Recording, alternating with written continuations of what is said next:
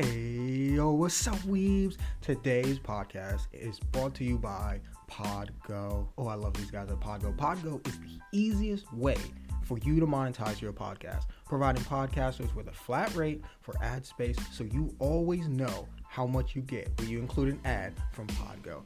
Apply today to become a member and immediately be connected with advertisers that fit your audience. That's podgo.co at podgo.co. And be sure to add our podcast in the How Did You Hear About Podgo section in the application. Do that today. Now, enjoy the show.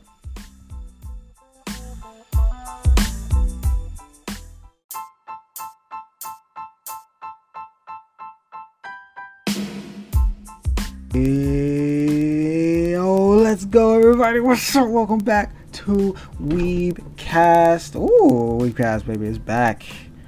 We back and better than ever. And if you're a Patreon user, you're probably hearing this on a Wednesday afternoon in the middle of the week, chilling, just trying to survive this week. But if you're not, I understand. It's okay. Because I still love you guys if you don't support on Patreon, or if you do. But if you're not a Patreon supporter of WeebCast, which you can go at patreon.com/WeebCast show, then you're probably hearing this at the usual time on a Friday around at 12 p.m. Eastern, which is fine. I'm just glad to be able to my voice to reach your ears and talk about some good anime and manga goodness, because I got a lot going on in this episode, and I think you guys are going to be super excited because I'm talking about the one thing that I've joked about for months and months and months on, and yes, it's the infamous, the famous, the illustrious, the godly, the manga and anime that sits atop the throne in the anime and manga scene, that is One Piece. Yes, it's Chris. Yes, I will be talking about One Piece on today's episode, but it's going to be a specific topic. It's a topic that people have been talking about for goddamn years, man. And I'm going to be talking about the Wheel of D. Look at the title. You already knew what you were coming in here. I'm talking about the Wheel of D and what's it all about in the One Piece story. But before I get to that, if you listen to this podcast, wherever you may be listening to this, the number one anime and manga podcast on the internet, make sure you rate, subscribe, review it, do all that good and juicy stuff on wherever you may be listening to this podcast. And also, consider being a Patreon. Actually, don't consider it. Just support the pod. Wait, that's kind of mean, right? Does that mean? Is that okay? Like, can I do that, production team? Uh-oh. I can't? Is that... It ain't that bad, right? Look, all right, consider becoming a Patreon. You get a lot of cool things. You get ad-free episodes. You get episodes early. You get bonus content. You get so much. You get shouted out onto the show. You get shout out your projects, your art, music, anything, podcast, whatever. You get shout out on the show every week, week in and week out. And so much more stuff. And you get it for cheap. The first tier is only $2 a month. I know, it's crazy. And I offer a lot of benefits. You're going to freaking love it. Like I said, if you do, you get to hear this show almost 2 days earlier. You can hear this on a Wednesday in the middle of the week. You can hear it before the public even gets it. So it's obviously, why not? Why not? Support the show, especially if you like what you've been hearing over these last few months. Because why not? Why not? But let's get into what I really want to talk about, and that is what in the hell. This is the Wheel of D in One Piece. Now, I've been wanting to talk about One Piece on the show for a long time. I've made fun of it constantly. I jab at it like I'm a goddamn professional boxer, and One Piece is in the corner just tired of getting to beat the fuck up out of me. Look, as much as I beat up on One Piece about how average and sometimes subpar it has been in over the course of its history, I still like it. Both things can be true. I can still think it's a top 40, top 35 show of all manga and anime of all time, and still like it. Okay, just because it's not in my top 5 or top 10 doesn't mean I don't like it. There's a lot of shows I like, and there's very few shows and mangas that I love, and this is just not one of the ones I love. But there are a few topics and a few details in the ever expanding work that is One Piece that I do occasionally do a little bit more than just like, I dare even say, enjoy. A little something I may find some infatuation with, and that is the Will of D. Like I said, you can go on YouTube, go on Twitter, especially YouTube, and you'll probably find thousands upon thousands of videos talking about the Will of D and what it means, what we know so far, and all that good and juicy stuff. But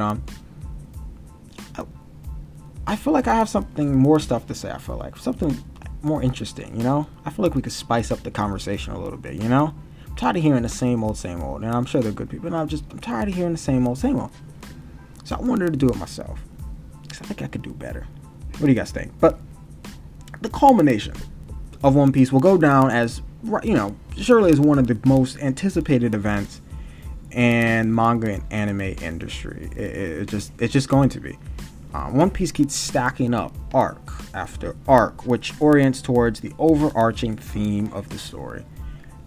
Since its start, over 2 decades ago, One Piece has accumulated some mysteries that revolve around its central theme.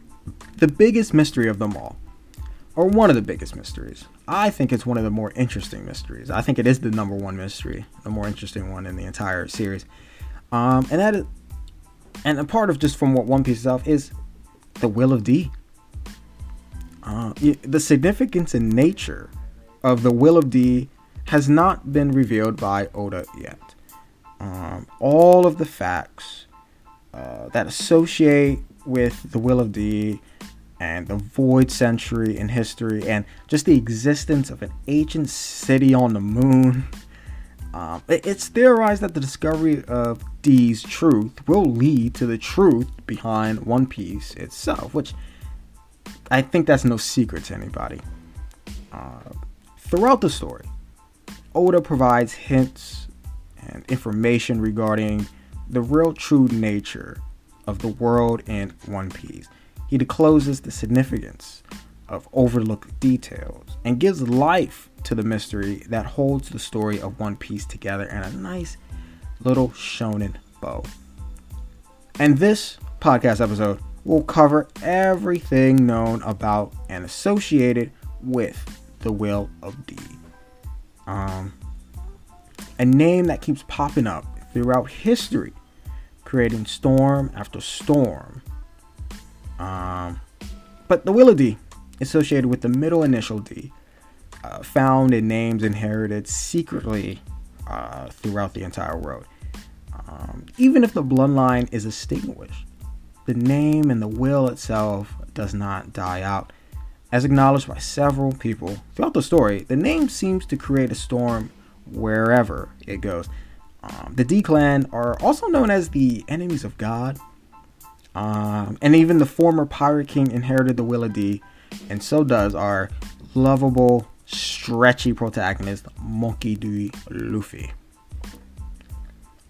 The exact meaning, or the really full form of D, really hasn't been revealed yet. And it will likely be one of the final climaxes in this story. By the time it's 2025, 2026, if Oda's timing is right. He said in an interview about a month ago saying that he's about 4 or 5 years left of story left on One Piece. So, you know, let's hold him up to that. Let's hope it is. Let's hope there's just 4 or 5 more years left. But let's talk about where it first appeared. Do you know that the Will of D was actually first mentioned in the Drum Island arc when Dr. Kureha reveals the name of the late Pirate King, Gol D. Roger. It kind of introduced the concept that there was something that the world government wished to hide from his populace. And she also claimed Luffy to be a very, very dangerous man. I think she even says when she's seeing him, "So it lives, the will of D." That's my Dr. Kureha. It's probably, yeah, I haven't heard her voice in a while. I'm not even quite sure what she sounds like. And this information is actually linked back to an SBS question in volume 8 of the manga. And the reader proposed this comment directly to Eiichiro Oda. And I quote, "In Monkey D. Luffy, what does the D stand for? Is it Donburi, which means a bowl? Or maybe Daibutsu, or giant Buddha statue? Or maybe, I'm really curious, please tell me." And Oda, in these SBS, as he usually does, answers questions from readers and fans around the world. Well, I guess it's just in Japan. I'm not quite sure if he takes people, but whatever. Oda responded, "I've gotten a ridiculous number of these letters. So many. But I cannot answer that question. I can't answer it. Yet. Please just read it as D and don't think too deeply in it. For now." End quote. The Will of D was, I think the next appearance about the Will of D was later mentioned by Nico Robin. All the way back in the Alabasta arc, when she rescued Luffy from the quicksand. And she's out here, and Luffy and her are now face to face, and she asks Luffy about the meaning of the D in his name and why those with the name fight. But and then Luffy he just had no idea, dumbfounded, or maybe just not interested in it. But later, during the Saobode Archipelago arc, Robin asked Silvers Rayleigh about the significance of the Will of D. And that is when we found out that there is a concrete answer to this question, waiting for them at the end of the journey. And it's like, of course it is. And even in the post-war arc, the 5 elders, where they all kind of represent maybe famous world leaders, in our real world, like Gorbachev, Gandhi, and all that cool stuff. The 5 elders actually stated that the D meant danger, which I don't think it actually means danger. They were just I think they just meant like, hey, anybody with a D in their name, man, they're bad news. They're just bad news. They're going to cause trouble and more work for us. And look, we're already old. We ain't got time for all that, man. I mean, which they really don't, I guess. I mean, that's why they have the world government under the thumb. So, I mean, kind of all works out, right? But you really can't talk about the Will of D without mentioning the Void Century. And the Will of D is often associated with this Void Century. But what exactly is the Void Century? Well, let me explain. In all of One Piece's recorded history, a particular time period is deliberately hidden from the people of the world. And this time period was 100 years long and took between 900 and 800 years prior to the current storyline. And that is precisely what the Void Century is, a missing piece of recorded history.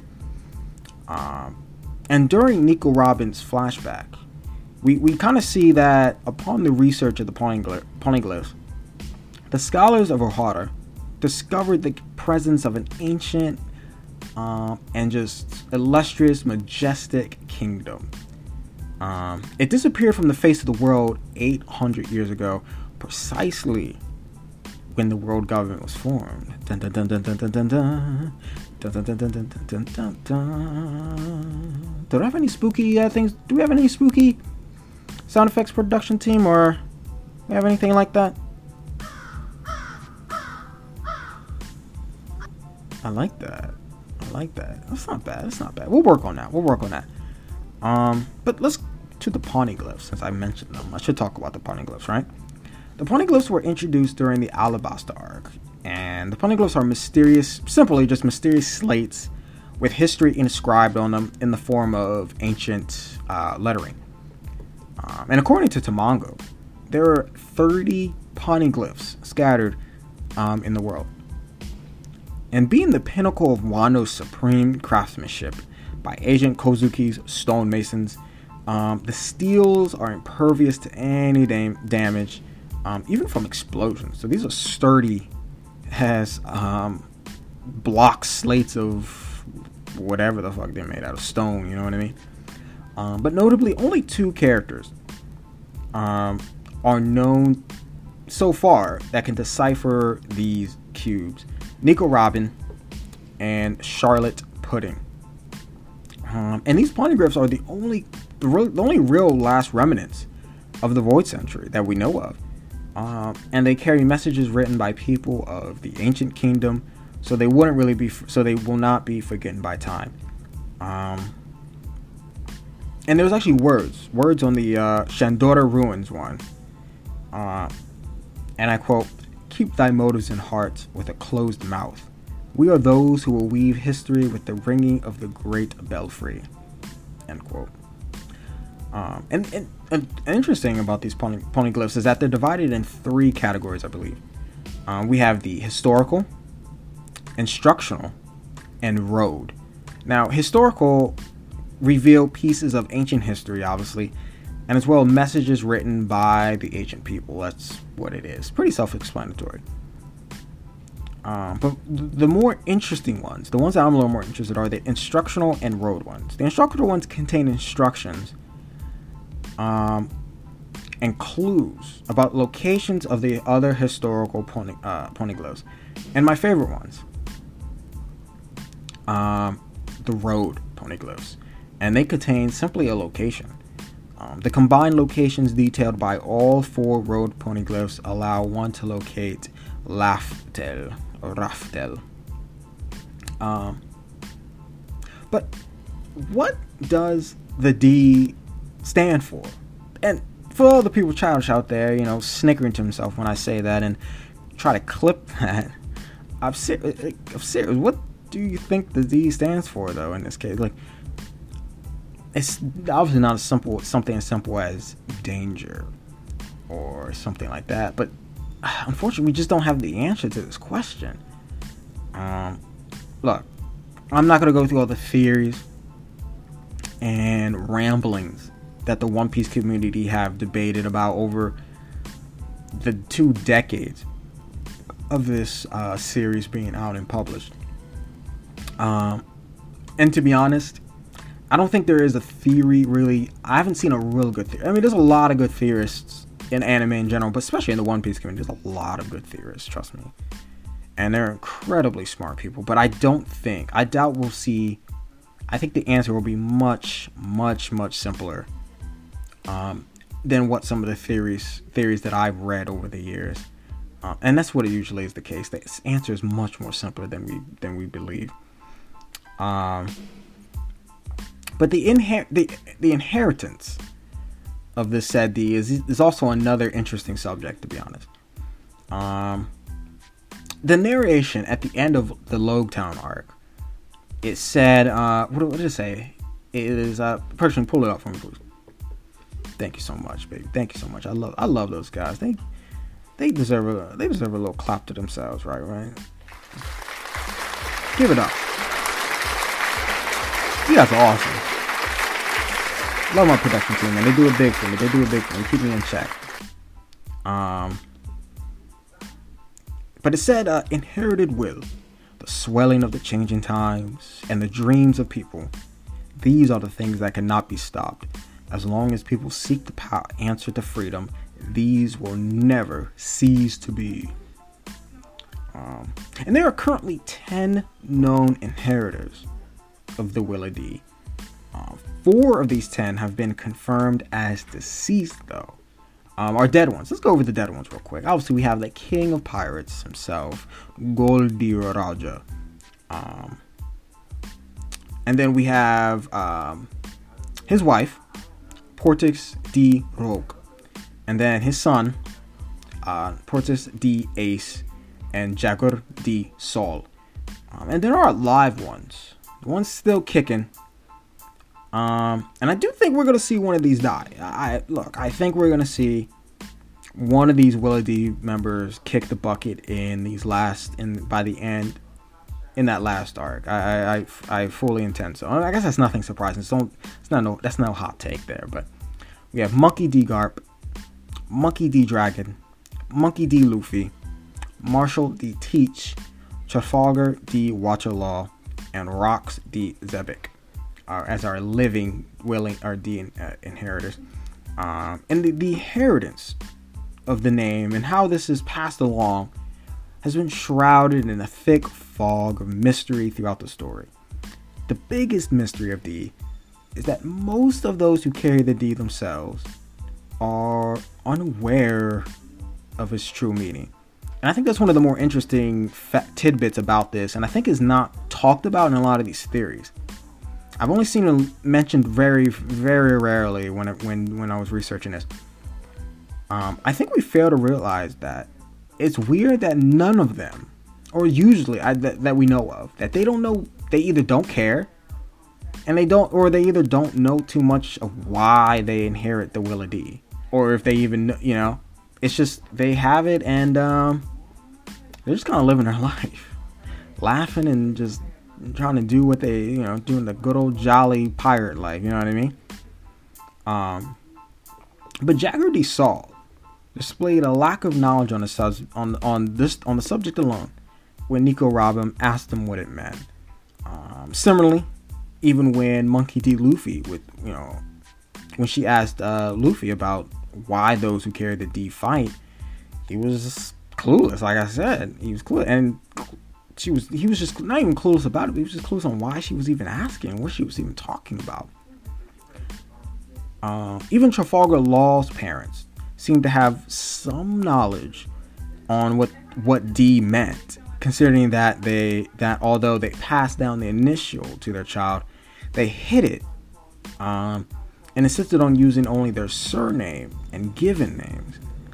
But obviously Gold D. Roger is the first and as of yet only known D bearer in the storyline to have discovered its meaning. But I don't know, and that's another thing that people do bring up a lot, is that Goldie Roger must know. Like, he must know what the Will of D is. But what they don't bring up a lot is, I'm sure I'm sure that information had to be passed on. This is the same man who was smiled at his death, openly said that I have treasure hidden somewhere out in the world called One Piece. Go out there and find that bitch. You're gonna think that guy is that confident, that strong, the king of the goddamn pirates, wasn't gonna, sneak in maybe some hints about the Will of D. I doubt he let that kind of information go to his grave. But some of the common traits of these inheritors are really interesting as well. Firstly, it kind of appears that all the inheritors of the D kind of all share a similar faith in destiny and dreams, which I think is just like I said, we're not digging, like I said, this is your typical shonen. We ain't digging that deep. Dream starts with a D, destiny starts with a D, look, we're not digging that deep, alright guys? And just the general consensus that regarding the D's appearance is that they would stir up things on a global scale. This could be wars, change in government, the dawn of a new era. And some of these inheritors of D are just unaware of its meaning. And like I said, as of yet, the first to discover the meaning was the Pirate King himself, Gold D. Roger. Second, all the inheritors of D are able to withstand a higher degree of punishment than others and only succumb to death when they believe it is unavoidable. Kind of like when Luffy almost died in Logtown. Before that infamous lightning struck and stopped that execution there. He said, look, he was like, I can't, with the power I have now, I'm about to perish here. So this is the end for me. So I'm going to smile on and let it happen. The third thing, the astonishing evidence of how the D-Bears smile or laugh in their final moments. Witnesses even claimed during Gold D. Rogers' smile during his execution. Ace and Saul were seen smiling as they died and frozen to death respectively. Even Smoker saw Luffy smile in a similar way during a very close near-death experience. And the smile is usually interpreted as acceptance. And these are just some of the instances that support the idea. The only exception to this was Blackbeard or Marshall D. Teach. And the last two are a little more character traits. I think they're not that important. I think they're just added because the typical shonen male kind of thing. But narcolepsy, which is we've seen it in Luffy. His grandfather Garp, his brother Ace, they just seem to sleep at the oddest times, and just even during battles, they'll sleep anywhere. And the real last one, their appetite, just their massive appetite. D-bearers such as Blackbeard, Luffy, Garp, Ace just consume enormous amounts of food in one sitting. And like I said, those two are just, I don't think they really bear anything deeper meaning other than like, oh hey, we're different, we're showing them protagonists, we're important people, we're quirky, we sleep and we eat a lot. I don't think it's either real surface level type of stuff. But there was something about the D, and yes, you go ahead and laugh it up. I know it's real funny. Blah blah blah blah. The D.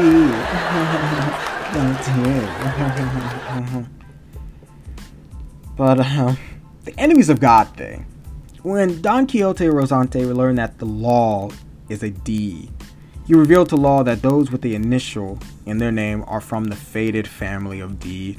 In the country where Rosante came from, children were told that if they misbehaved, they would be eaten up by the D. Similarly, elders of that country seemed quite wary of the storm that those with D were known to cause. Rosante explained to Law that the D had been secretly inherited worldwide and throughout history, and that in a certain land, the family of D was referred as the natural enemy of God.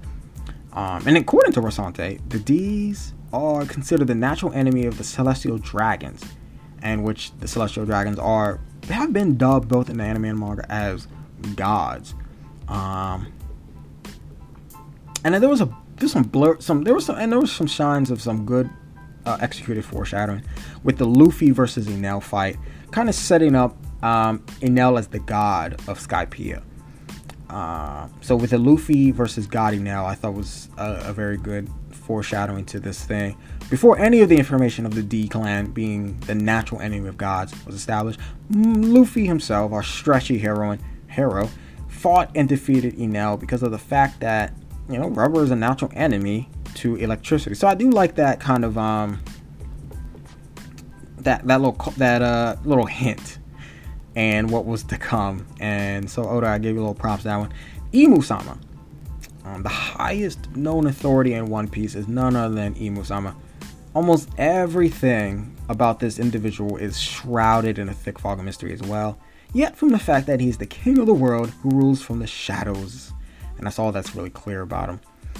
Luffy will ultimately topple the current world government. I mean, it's no surprise that we know that's going to happen, and it's going to tear down this regime and complete the circle of a D clan member defeating another, quote unquote, god.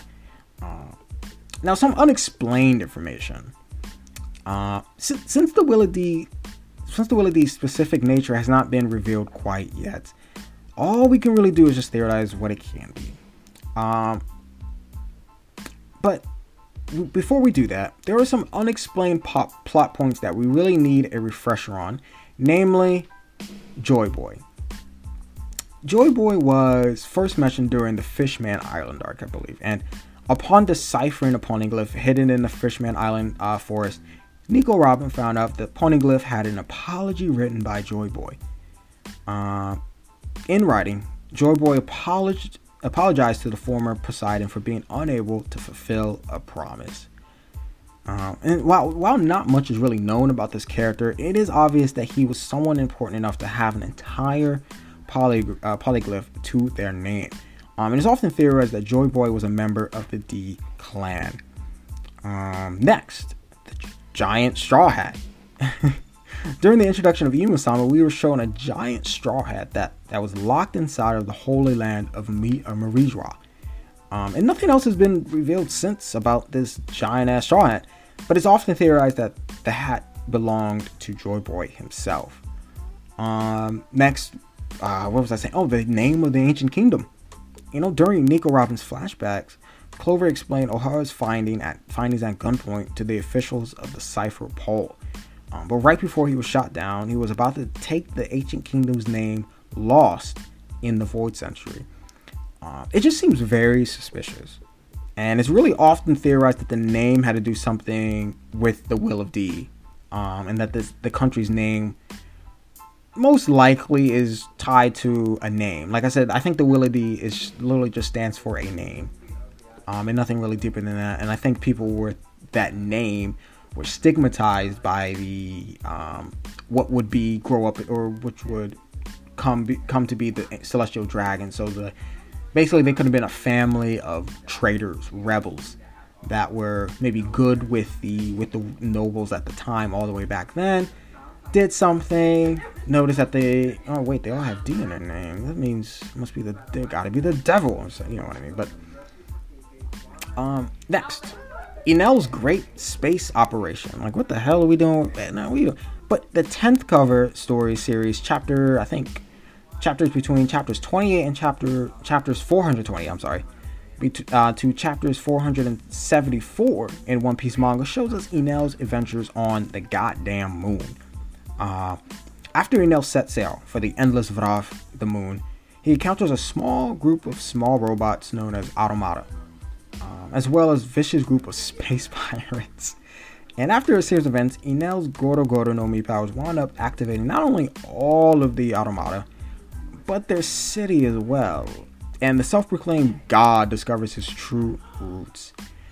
During the cover story, we kind of see an ancient city on the moon, and which seems to be where Skypians really originated from, but just not on the sky, but all the way up in the sky known as space.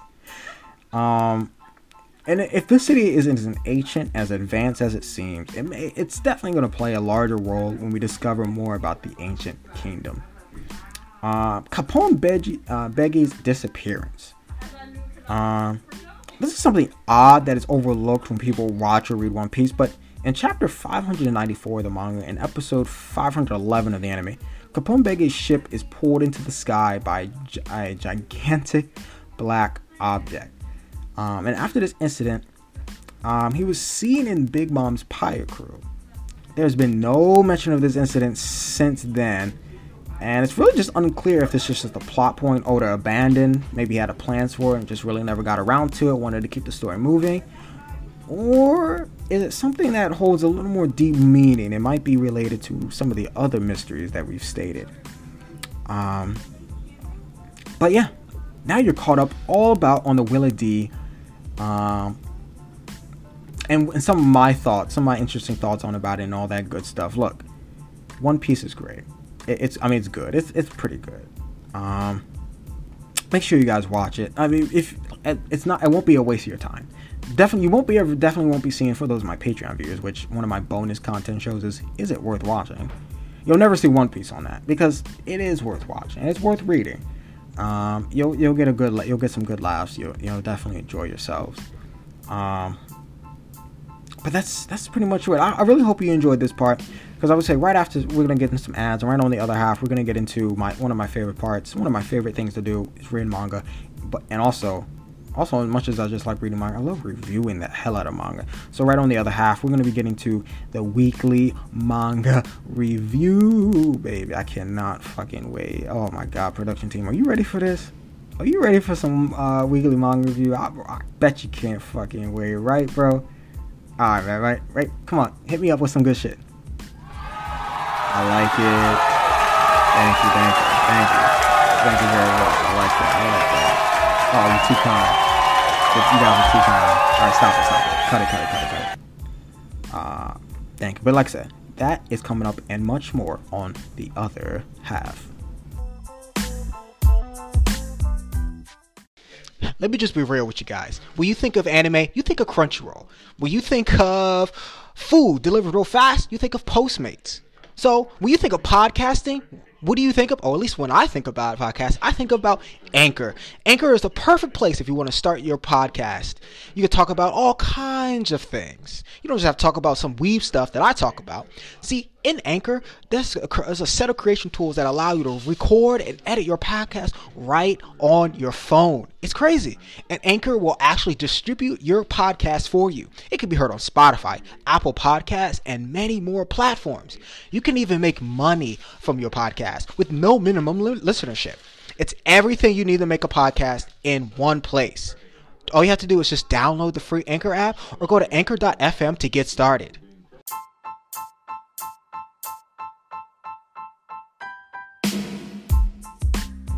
Hey, it's WeebCast Radio. What's up, everybody? Welcome back to WeebCast. Hope you guys have been enjoying the show because, like I said, we've talked a lot already, and we're going to get into a lot more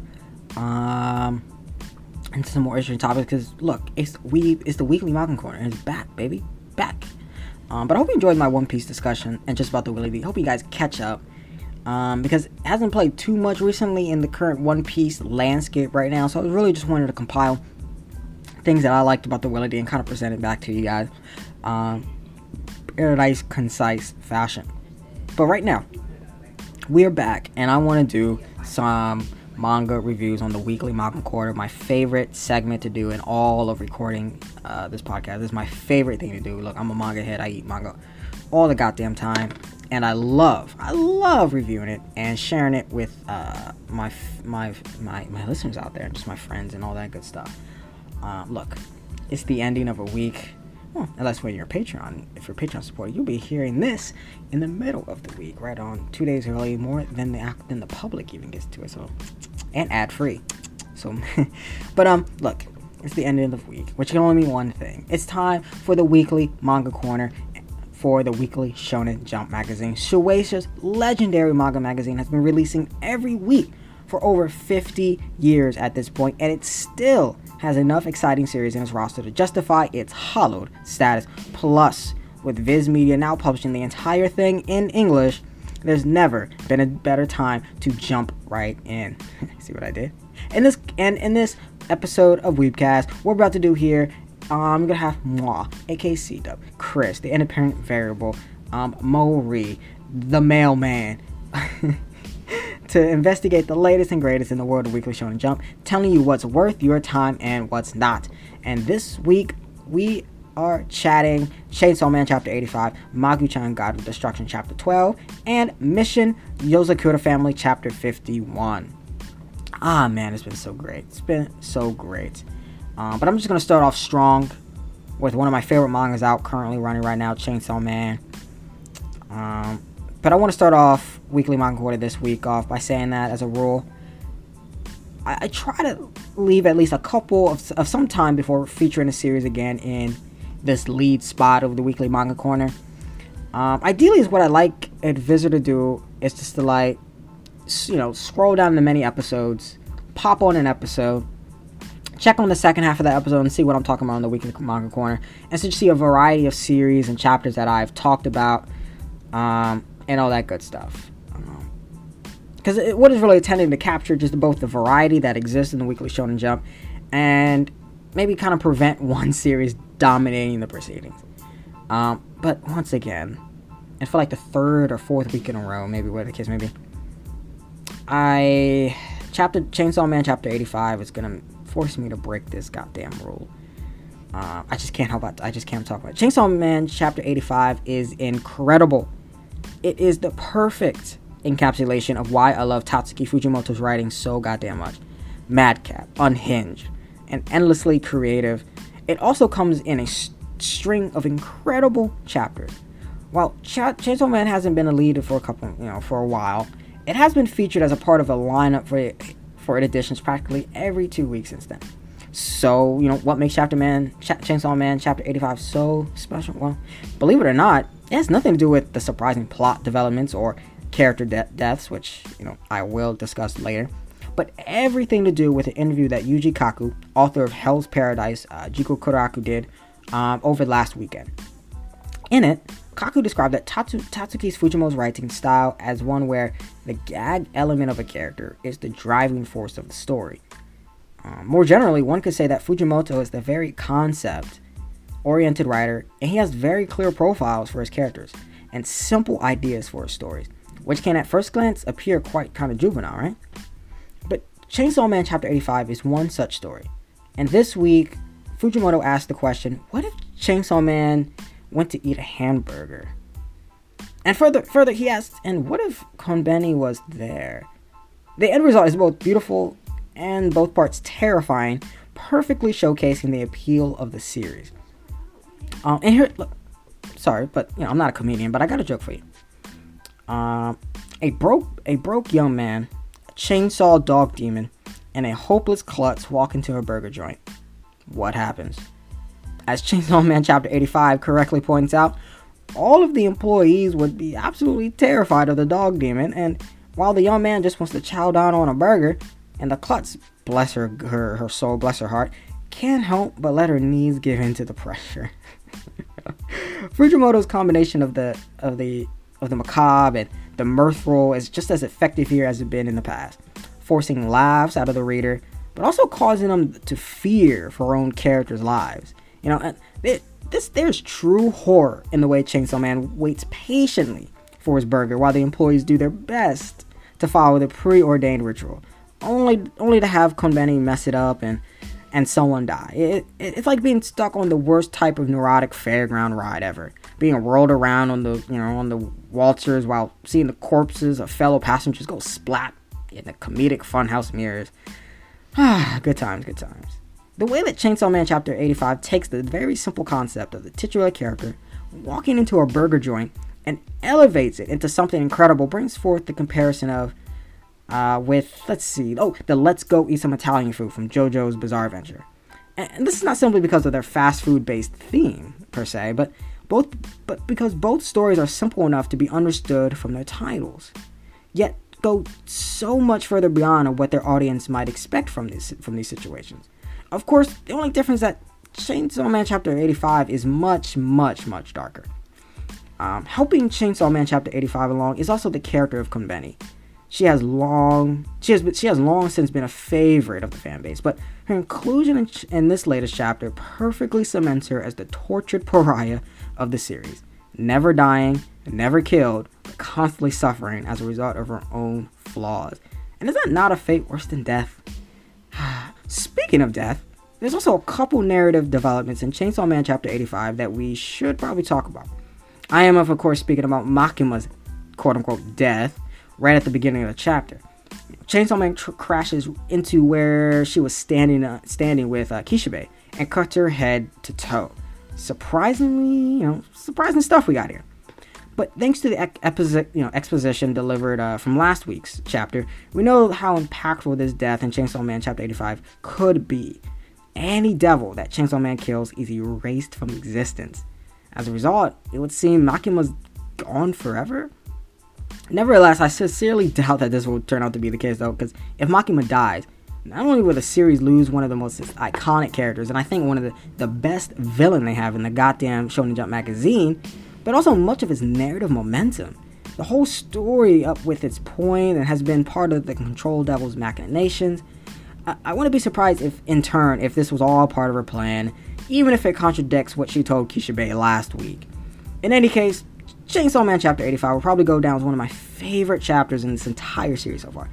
With Chapter 82 was already up there thanks to Makima's laugh scene, but Chapter 71, Chapter 64 are also all good, strong contenders. But it does have that combination of hysterical and the horrific. However, that just inches it out just ahead for me. With Magu-chan, God of Destruction Chapter 12. But now we have some time for something completely different. You won't find any surprising character deaths or stomach-churning horror in Magu-chan Chapter 12. But what you will find is a whole load of wholesome humor and a change in narrative that proves very exciting for this series' future prospects, because summer is coming to a close, and in the real world, as it has already ended in Magu-chan, last week's Chapter 11 saw protagonist Ruru return to school from summer vacation, introducing Magu to her friends and making some new additions to the Destruction Disciples along the way. But this week, however, it becomes pretty clear why author Kamikike has chosen to shift the series' setting. Instead of an endless summer, it now becomes possible to transfer Magu-chan into a school series. Because as it turns out, Ruru's friend Kikyo is actually really into the occult. Sounds like my kind of girl, but like really into the occult. She's been operating the occult research club on her own for the past year now. Left behind her graduating upperclassmen, what Magu-chan Chapter 12 consists of, then, is the classic save the club by getting together necessary amount of members storyline. Don't you love classic anime plots? Yeah, this is exciting for many reasons, but firstly, it offers hope for narrative structure to what has essentially been just an aimless series up until now. I mean, not that it's been really a problem so far, but it may prove difficult to maintain in the long run. But furthermore, it could widen kind of the scope of the story, from simply being the misadventures of Magu Makeneku, and into something more closely related to the occult, the arcane, and the prospect of meeting other elder gods, along the lines of Napu is tantalizing, Of course, the idea for such a story only works if you have the quality of characters to maintain it. And in this regard, Magu-chan Chapter 12 seems quite promising. Kikyo herself is pretty entertaining herself and a nice addition to the cast. Being obsessed with Magu-chan's unusual body and enthusiastically accepting initiation into the Destruction Disciples blood oath. Ruru is quite unremarkable, but it is her relationship with Ren that has me really excited. If being together in the same club can lead to more adorable, awkward interactions between the two, then look, I'm all here for it. And to top it all off, Magu-chan Chapter 12 is funny, like really, really funny. Much like its previous chapters in the series, it had me laughing out loud at multiple points, and especially at the end, when Magu-chan in this chapter kind of attempts to pass himself off as a human student, and the teacher's reaction was actually pretty funny. So yeah, Magu-chan's Chapter 12 is good. But what makes it even better is the fact that it opens up so many more possibilities for the series moving forward. And for those, and maybe you've been like me, who've been already enjoying the series up until this point, but may mark a new frontier in my appreciation. We'll have to just kind of see what next week's chapter gets up to, but consider me firmly on board. Our last chapter in the weekly manga corner on WeebCast, the #1 anime manga show, is Mission Yozakura Family Chapter 51. Finally, we come to Mission Yozakura Family Chapter 1. And speaking of engaged, I've been thoroughly disengaged with Hitsui Gonendata's Spy series as of late. Last week's chapter was pretty good, but the recent climatic arc had me bored out of my goddamn mind. Call it an aversion to hypermasculinity, but I just didn't find the family's outrageously muscularly opponents very entertaining in this case. But at least this chapter is good, though. But you remember Animal Crossing, right? It seems like everyone's forgotten about Nintendo's latest title now that the hype has kind of died down since. But Mission Yozakura's Family really hasn't. Because in Chapter 51 opens up with Tayo and Shion playing one of the hackers' geniuses' custom-made hacking games. Parodies of popular titles that actually carry out real-life missions called Beast Crossing. No prizes for guessing what that reference is, though. We already saw one of the games back in Chapter 11, and it's as entertaining as it is here, it was back then. Even so, what makes Mission Yozakura Family even more entertaining is the fact that we finally get to spend some time with the titular family in this chapter. The criticism has been raised multiple times at this point, but the most annoying thing about Hitsui Godata's writing is that he prefers to introduce new characters instead of developing old ones. Whether or not this is being mandated by the editors is besides the point, as it gives the series that impression that being as wide as an ocean, but about as deep as a puddle. And much like Chapter 50, Mission Yozakura Family Chapter 51 remedies this by letting us spend time with Shion. We also see a bit into her personal life as well, including her thinly veiled affection for Kenzie, which does wonders in terms of fleshing out her character. But certainly, this week's chapter is nothing compared to the pure fluff that was last week, but it still marked an improvement on the previous arc. But part of the reason why I chose to focus on Mission Yozakura Family Chapter 51 this week is because it is dealing with the consequences of the previous arc. And I love when stories do this. Gundata is not shying away from the fact that Taiyo has now Yozakura superpowers, nor is he afraid to let him use them to overwhelm his opponents. But my only hope is that he also learns the lesson of previous chapters, crafting some better antagonists while also focusing on what makes the series so compelling: family. Much like the Fast and Furious, that's all is about right here. But you can read Chainsaw Man Chapter 85, Maku-chan God of Destruction Chapter 12, and Mission Yozakura Family Chapter 51 for free on Viz Media's Shonen Jump app. Thank you so much for joining me on another episode of WeebCast, the number one anime and manga show on the internet. This has been, we're on 32 episodes, which is absolutely crazy. I'm just looking at it right now. 32 goddamn episodes, and we kind of gotten into a good rhythm now. A really decent rhythm with original topic ideas, starting off the show strong, and then ending it with something chill, something laid back with our weekly manga corner. So I'm liking the structure right now, and also integrating with Patreon with extra content and bonus episodes each and every week. I cannot wait, and I got some help. I got some friends in high places that have been helping me out, kind of organize everything, so I'm really excited about that moving forward. This show is growing, and it's all thanks to you guys, so please keep listening, keep sharing, support the show on Patreon if you can at patreon.com/WeebCast show. Please, that'd be very much appreciated. Able to improve the quality of the show, get better guests, do better things, travel, all that cool stuff. You guys can make it happen. I know you guys are the best listeners, some of the best fan base anywhere in any Twitter, any TikTok, any Tumblr, it doesn't matter. You guys are the best. I don't care where you guys come from. I love every single one of you guys. Keep being cool, and keep supporting the podcast. Like I said, this has been WeebCast. Next week, I got some cool stuff for you, because next week I have what I hope to be my Tokyo Ghoul retrospective episode. Super excited for it, but I'm talking all about Tokyo Ghoul, like I did in my Bleach retrospective, and kind of give it an official WeebCast rating and how I think it fits in the history of anime and manga. So that's going to be great. If that's not next week, it might be then the week after. We'll see. Stay tuned. Follow my Twitter at BaitSenpai. Follow the Instagram at WeebCast TV. Support the show on patreon.com/WeebCast show. Just keep doing what you guys doing, and I love every single one of you guys. Thank you for allowing my voice into your ears and into your homes. This has been your boy C-Dub, aka Marie, aka the Independent Variable, aka C-Dub, aka the man with the blue thermos water bottle. And I'm out of 2000. See ya.